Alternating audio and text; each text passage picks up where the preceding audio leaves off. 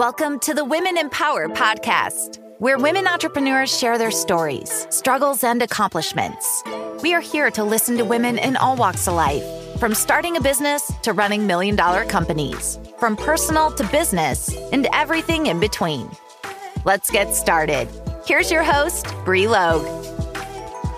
Hey everyone, and welcome to the Women Empower podcast. I'm your host, Brie Logue. Today we have Ashley Ford with us. Ashley is the owner of Pretty Penny Accounting and an expert in small business accounting, a QuickBooks guru, and has worked with hundreds of entrepreneurs to change the way they make and spend their money. Thank you so much for being here with us today, Ashley. Thank you so much for having me. I'm super excited to chat with you today. Thank you. So to start, why don't you tell us a little bit about you and what you're currently doing? Yeah. So like you just said, my name's Ashley. My business is Pretty Penny, and we offer bookkeeping and advisory services for small businesses, specifically female-owned brands in the e-commerce space or with retail stores and service providers. And that's really our sweet spot. That's what we love to do. My passion is really helping women succeed in business and kind of find their groove in their industry and really get to see that vision that they have for themselves live out. Oh, that's so cool. So why don't we tell us, before we get into all the amazing best practices we have when starting a business and accounting, all those fun things, Let's start a little bit about your story. How did you become an entrepreneur? So I think from a young age, I knew I wanted to be an entrepreneur. My parents are entrepreneurs. I come from a family of small business owners. My sister even she used to sell cheesecakes in our neighborhood when she was like 7 years old. What? And she would make some pretty decent money off the cheesecakes that she would sell to people, especially around the holidays. So I think even from a pretty young age, I had this sort of entrepreneurial spirit just kind of lived in my family. So I went to school and I majored in accounting. And when I left there, I went to go work for a CPA firm. And it was there that I got a ton of knowledge about what it means to really manage the finances for a small business. All of our clients were small businesses in all different types of industries. And I got to meet a ton of different business owners. And that was my favorite thing about what I did, was talking to business owners about what they do, how they got into it, what their passions were. It is still to this day, it amazes me what people choose to do to make money and how they spend their time and the businesses that are needed in this world that we do not even think about most of the time. It just blows my mind. So it was there that I really found that I had a passion for doing kind of the finance side of small businesses. And after about 5 years, the CPA that I was working for, she retired. And she sold the firm. And right about that same time, one of my clients who had been on the show Shark Tank, they were a startup, they were really growing and they needed someone to come work internally for them. So I went to go work for them and really got experience on the inside of a business and working like hand in hand with a business owner about what's important to them when it comes to finances. And it was a very fun and lively environment. But I was really missing working with tons of different businesses. And that's when that entrepreneurial fire started to grow in me. I was just constantly daydreaming about what it would look like to own my own business and choose my clients and hire a team and create my schedule and really build unlimited financial potential for myself. And I just couldn't stop daydreaming about it. And so one day in my car on my lunch break, I was like, I'm just going to take the first step. I'm going to take a step in the right direction to get me closer to this dream I can't stop thinking about. And so I picked the name of my business and I filed for my LLC. And from after that day, it was just little baby steps until I finally was able to leave my job and really jump into the business full time. So I have such a soft spot in my heart for people who have had a similar journey of working a side hustle and turning that side hustle into a business and something that they can thrive in. I just think that's such a fun and exciting time. It is. It is so cool. I love that, especially when people say, I took small steps versus some people are just I just quit my job and I had no money and nothing coming in. And I was I have to figure it out. But it's nice when I hear people actually, I did it the right way and took small steps until, I was able to have that financial security. And I'm guessing that's because you have that, accounting background, right? Exactly. Yes. And having that financial security just makes you feel better about it. If you're taking small steps and you can start setting some money aside and kind of planning ahead, then you just get to feel so good when you finally, it was still nerve-wracking, if I'm being honest. It was still terrifying to make the jump. But I knew on the financial side, I could make it work. That's awesome. I love that. So what are some of the biggest struggles when you first started on your own? Ooh, so when I first started, I think I had the biggest like aha moment of why it's so important to outsource things that are not like in your zone of genius.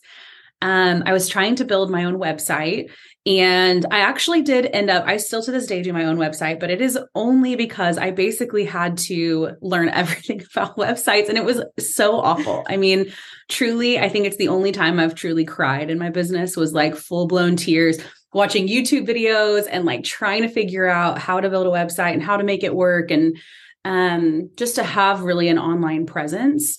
And it was that lesson that really taught me like the amount of time that I spent trying to figure that out. I could have been doing so many other things that would have furthered me in my business, would have helped my clients, would have helped myself, and just helped the business in general. And so now whenever something pops up in my business, it's something that needs to be fixed or created or something I need to do.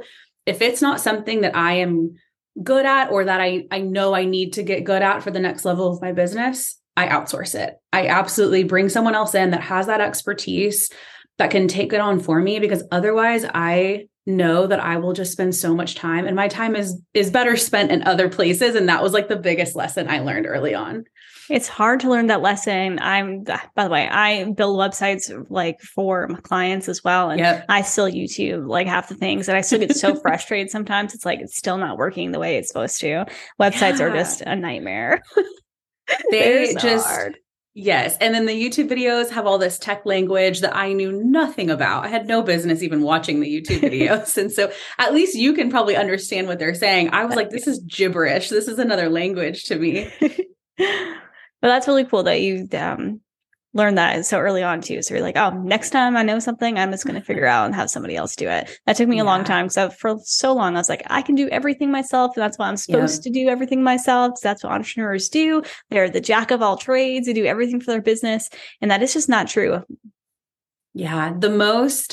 I truly think like the people who build long, sustainable businesses and do it with sanity, like stay sane along the way, are the ones that are not doing it all themselves, because it's just nearly impossible to try to do all the things.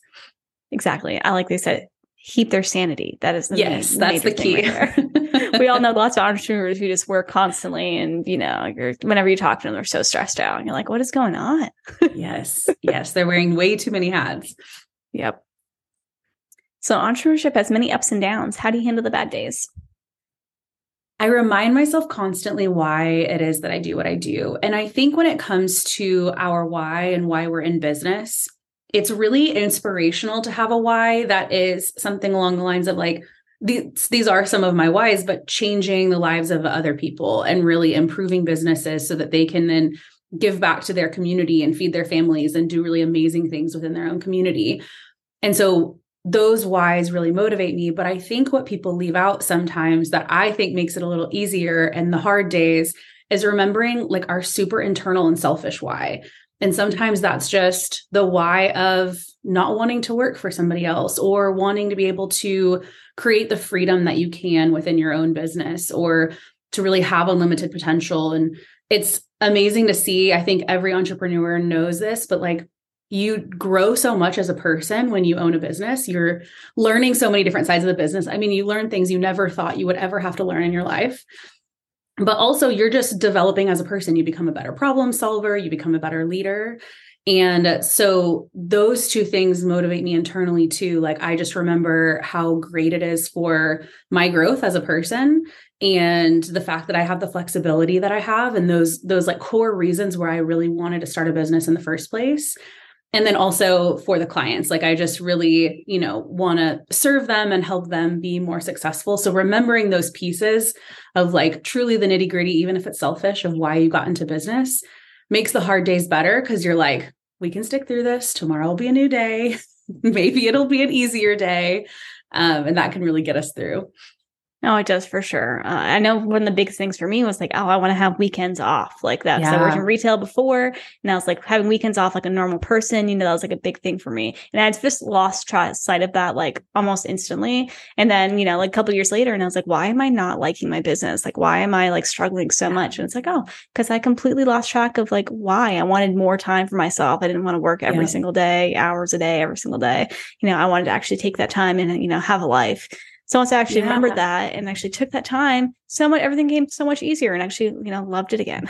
That's so, so true. And that's such a valid why. And then whenever you get to like see yourself do that, even on the hard days, you're like, at least I don't have to work this weekend. Right. That's pretty great. So I'll figure this out and keep moving forward. So I'm really excited to kind of jump in into more about the accounting stuff. So I know it has to be more generalized because we have lots of different people on here. But let's start with QuickBooks. QuickBooks is like the bane of most entrepreneurs' existence. How do you help entrepreneurs with their QuickBooks, and what are some best practices there? Yeah, amazing. So QuickBooks is by far my best.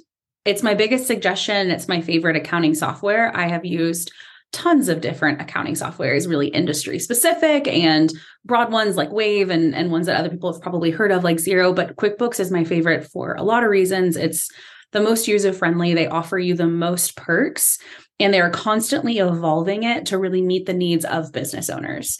So it's not a program that I think sometimes people get a little caught up in the changes, but the changes really are to help businesses better understand the numbers in your business. And at the end of the day, that's what accounting is all about. So I do love QuickBooks. That was just my little hype. I'm not paid to say that. Like the hype girl for QuickBooks.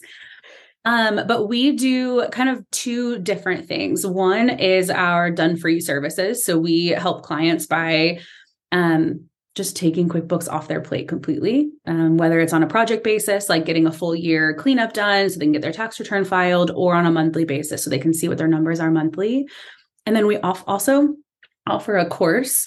And it's a sort of hybrid course. So you get monthly office hours so that as you're doing it on your own, you still have us to like lean on for support for questions, because as you said, it's the bane of a lot of people's existence. And I think it's because just like when I was building that website, when you get stuck and you try to go to Google or you go to YouTube, the information is so overwhelming. And sometimes all you want is just to be able to like send someone a question and get an answer that is directly related to what you actually need, rather than having to like sift through something that's in a different language. So that's what we did with our QuickBooks course, was we built in that support so that people don't get stuck and then feel like this isn't something I can tackle. But for best practices in QuickBooks, the biggest thing is just trying to stay consistent with it. So if anyone has used QuickBooks, you connect your bank accounts directly into QuickBooks. And then you have to go into QuickBooks and sort of categorize those transactions and say, this was a marketing expense or this was income. You kind of tell it what the different things were. And where I see people getting really hung up is if they wait 6 months to a year to try to go in and categorize the transactions for that whole period of time, because one, we barely remember what we spent last week, much less what we spent 6 months ago or a year. So if it's like a general expense, there's things you're going to know what they are, but when it's a general expense, you have no idea. And you're trying to pick your brain to try to figure out what happened so long ago. But the other piece of that is it's going to take you so long if you wait to do it until so much time has passed.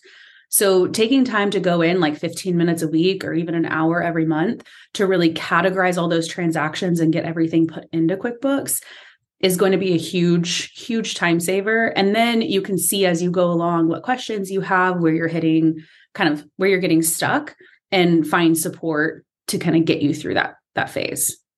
Nice. Yeah, I'm that person right here. I'm the person that, it's like, cool. It's been, like 8 months since I've looked at QuickBooks, and now I'm like super stressed out because it's going to take me, days to figure all this stuff out. Yeah, I'm definitely that person. It's truly so common. And I think the reason is because you didn't get into business, and a lot of people didn't get into business to do QuickBooks or do accounting, right? Like you're spending your time focusing on things that are bringing your business money, that are serving your clients, that are growing your business. The tricky part is that it's just important, right? It's important to understand the numbers in our business and be able to use that information to make better decisions and figure out what streams of income are doing well, where our money is being spent. So it's also just going to give you such good information if you keep up with it every month, and be able to use that information in your business. Data is amazing. It is. And everybody always says that. It's like number thing, know your numbers. And I was like, oh yeah, I'm so good at that. And then I like look back and like, oh, I actually haven't looked at my books in like a long time. I need to go to that. And I feel like at the beginning of every year, I'm like, I'm gonna be so much better this year. And it's, 3-2. And I can't say I've gone through and categories and that stuff. So now it's what I have to do today because we just talked about it. And it's the first of the month, right? That's like always a good thing. That's a perfect time. Right. I wanted to go like every the first day of every month, I want to go in and categorize everything, which, shouldn't take that long if you do that. But exactly. If you keep up with it. So something I recommend is blocking off time on your calendar for like the first of every month throughout the year. And then holding yourself to that meeting like it's a meeting with a client or a meeting that you need to go to, even if it's a short meeting and you have to go back and finish it later. Because I think that helps because, man, time flies and all of a sudden we'll be like months and we'll be like, oh, I really meant to do that. I just never found the time. Or when I did, it was definitely the last thing I wanted to do in that time. I know I have things like that on my to-do list that even if I have a moment, I'm like, I'm going to put that off until a little later. So let's chat a little bit about prepping for taxes. We are in tax season right now, right? Entrepreneurs have to pay their taxes usually by April 12th, I want to say, right? Yeah, 15th. April 15th, right? So we're all in that tax period right now. What do you have some tips to prep for taxes so you're not a last minute person like I am, or if you are a last minute person, kind of how to not get so stressed out about it? Yeah. So looking back, kind of getting prepped for tax season, the biggest thing you need to have documented all your income and your expenses. So when you're thinking about prepping for like next tax season, you can imagine how easy it'll be if you're keeping up with things every month. Then come tax season, you're like, oh, I already have everything categorized. It's all together. I just need to send it to my tax accountant or plug it into my tax return. So going forward, that like consistency and doing it every month will be so, so helpful. And then also when it comes to sort of planning for taxes, setting some money aside for tax savings will make it so helpful because as your business grows, you're going to owe in taxes. And as it grows even more, you'll owe more in taxes. And it can feel like kind of a gut punch when we have to send that check or that amount right after or right out of our main checking account. So setting up like a savings account on the side and moving money into that every month, like 20-30% of your profit every month, putting it in that savings account can really help with the financial stress around tax season. I think that's what hits a lot of people is like a fear of, I don't know how much I'm going to owe. I don't know if I'm even going to have the money that I need to pay in. Do I put it off? Do I file an extension? What does that look like? So if you set that money aside, it's really going to take away that financial stress. And then if you have the consistency of doing your bookkeeping each month, it's going to take away the like organizational stress. So then you have a stress-free tax season. And I say that kind of cheeky because it's not going to be stress-free because it's tax season. It's always a little stressful, but it will make things a lot better. So if you haven't done that, that's totally okay. It's just plan some time to really sit down and get things pulled together for last year. That way you can just go ahead and tackle it head on, get it all done. I feel like the longer that you let it linger, I think we downplay how much financial stress plays a part in like our mental like health and just the stress we see in our business. So if you can just go ahead and tackle it and get it done, you'll feel a lot better kind of just moving forward in the year. Definitely. I love that. So what are some good questions to ask as a small business owner when you're looking for a new accountant? Ooh, I love this question so much. So I have talked to at least hundreds of small businesses. And the biggest thing I hear when it comes to struggles with an accountant is the communication and the ability to feel vulnerable. So this might look like having an experience with an accountant where you didn't feel like you could ask questions or weren't getting answers to questions that were helpful to you. And it might just be that there is like a communication barrier there or communicating on a different level or something. And just someone that you can truly feel vulnerable with. So I suggest whenever you're looking for an accountant to really vet out someone that makes you feel comfortable and that you feel like you could really get vulnerable with and that you could talk to and ask questions to. I always kind of joke that I feel like working with an accountant is like opening your robe. You're just like, here's everything that I have. It's a very vulnerable situation because you're basically doing that with your bank accounts. You're like, here's everything that I have. Here's how I spend my money. Here's how things have been going. And as accountants, our goal is never to judge, there should never be any shame. Our goal is really just to take that information and make it easier to digest and then allow you to make decisions with that information. So finding someone that you really feel comfortable with and that communicates in a way that you understand and that you feel like you could communicate with, if that makes sense, so that you feel like you're supported throughout the process. That makes total sense. I feel like we're always taught, not to talk about money, or at least I was when I was a kid, Yeah. Like, oh, we don't talk about money with other people. And I feel like that's definitely, so you have to be very vulnerable when you're actually talking about money. Yeah. Which leads into our next question, our last question. Money mindset. How do you help people with their money mindsets? I didn't even know the term money mindset until maybe a year or two ago. And I kept seeing it sort of pop up on the internet. And I was reading some books that were talking about sort of the mindset around money.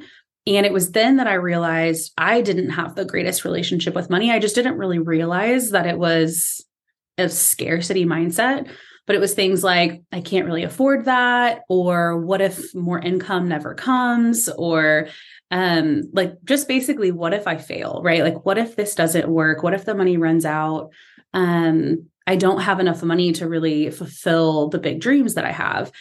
And when I realized that those were really hindering me and my business, and started to like slowly tweak those narratives that I had playing in my head, it was an absolute game changer. It was a game changer in my life, and it was a game changer in my business. And now I'm able to invest in really healthy ways that grow myself and that grow my business.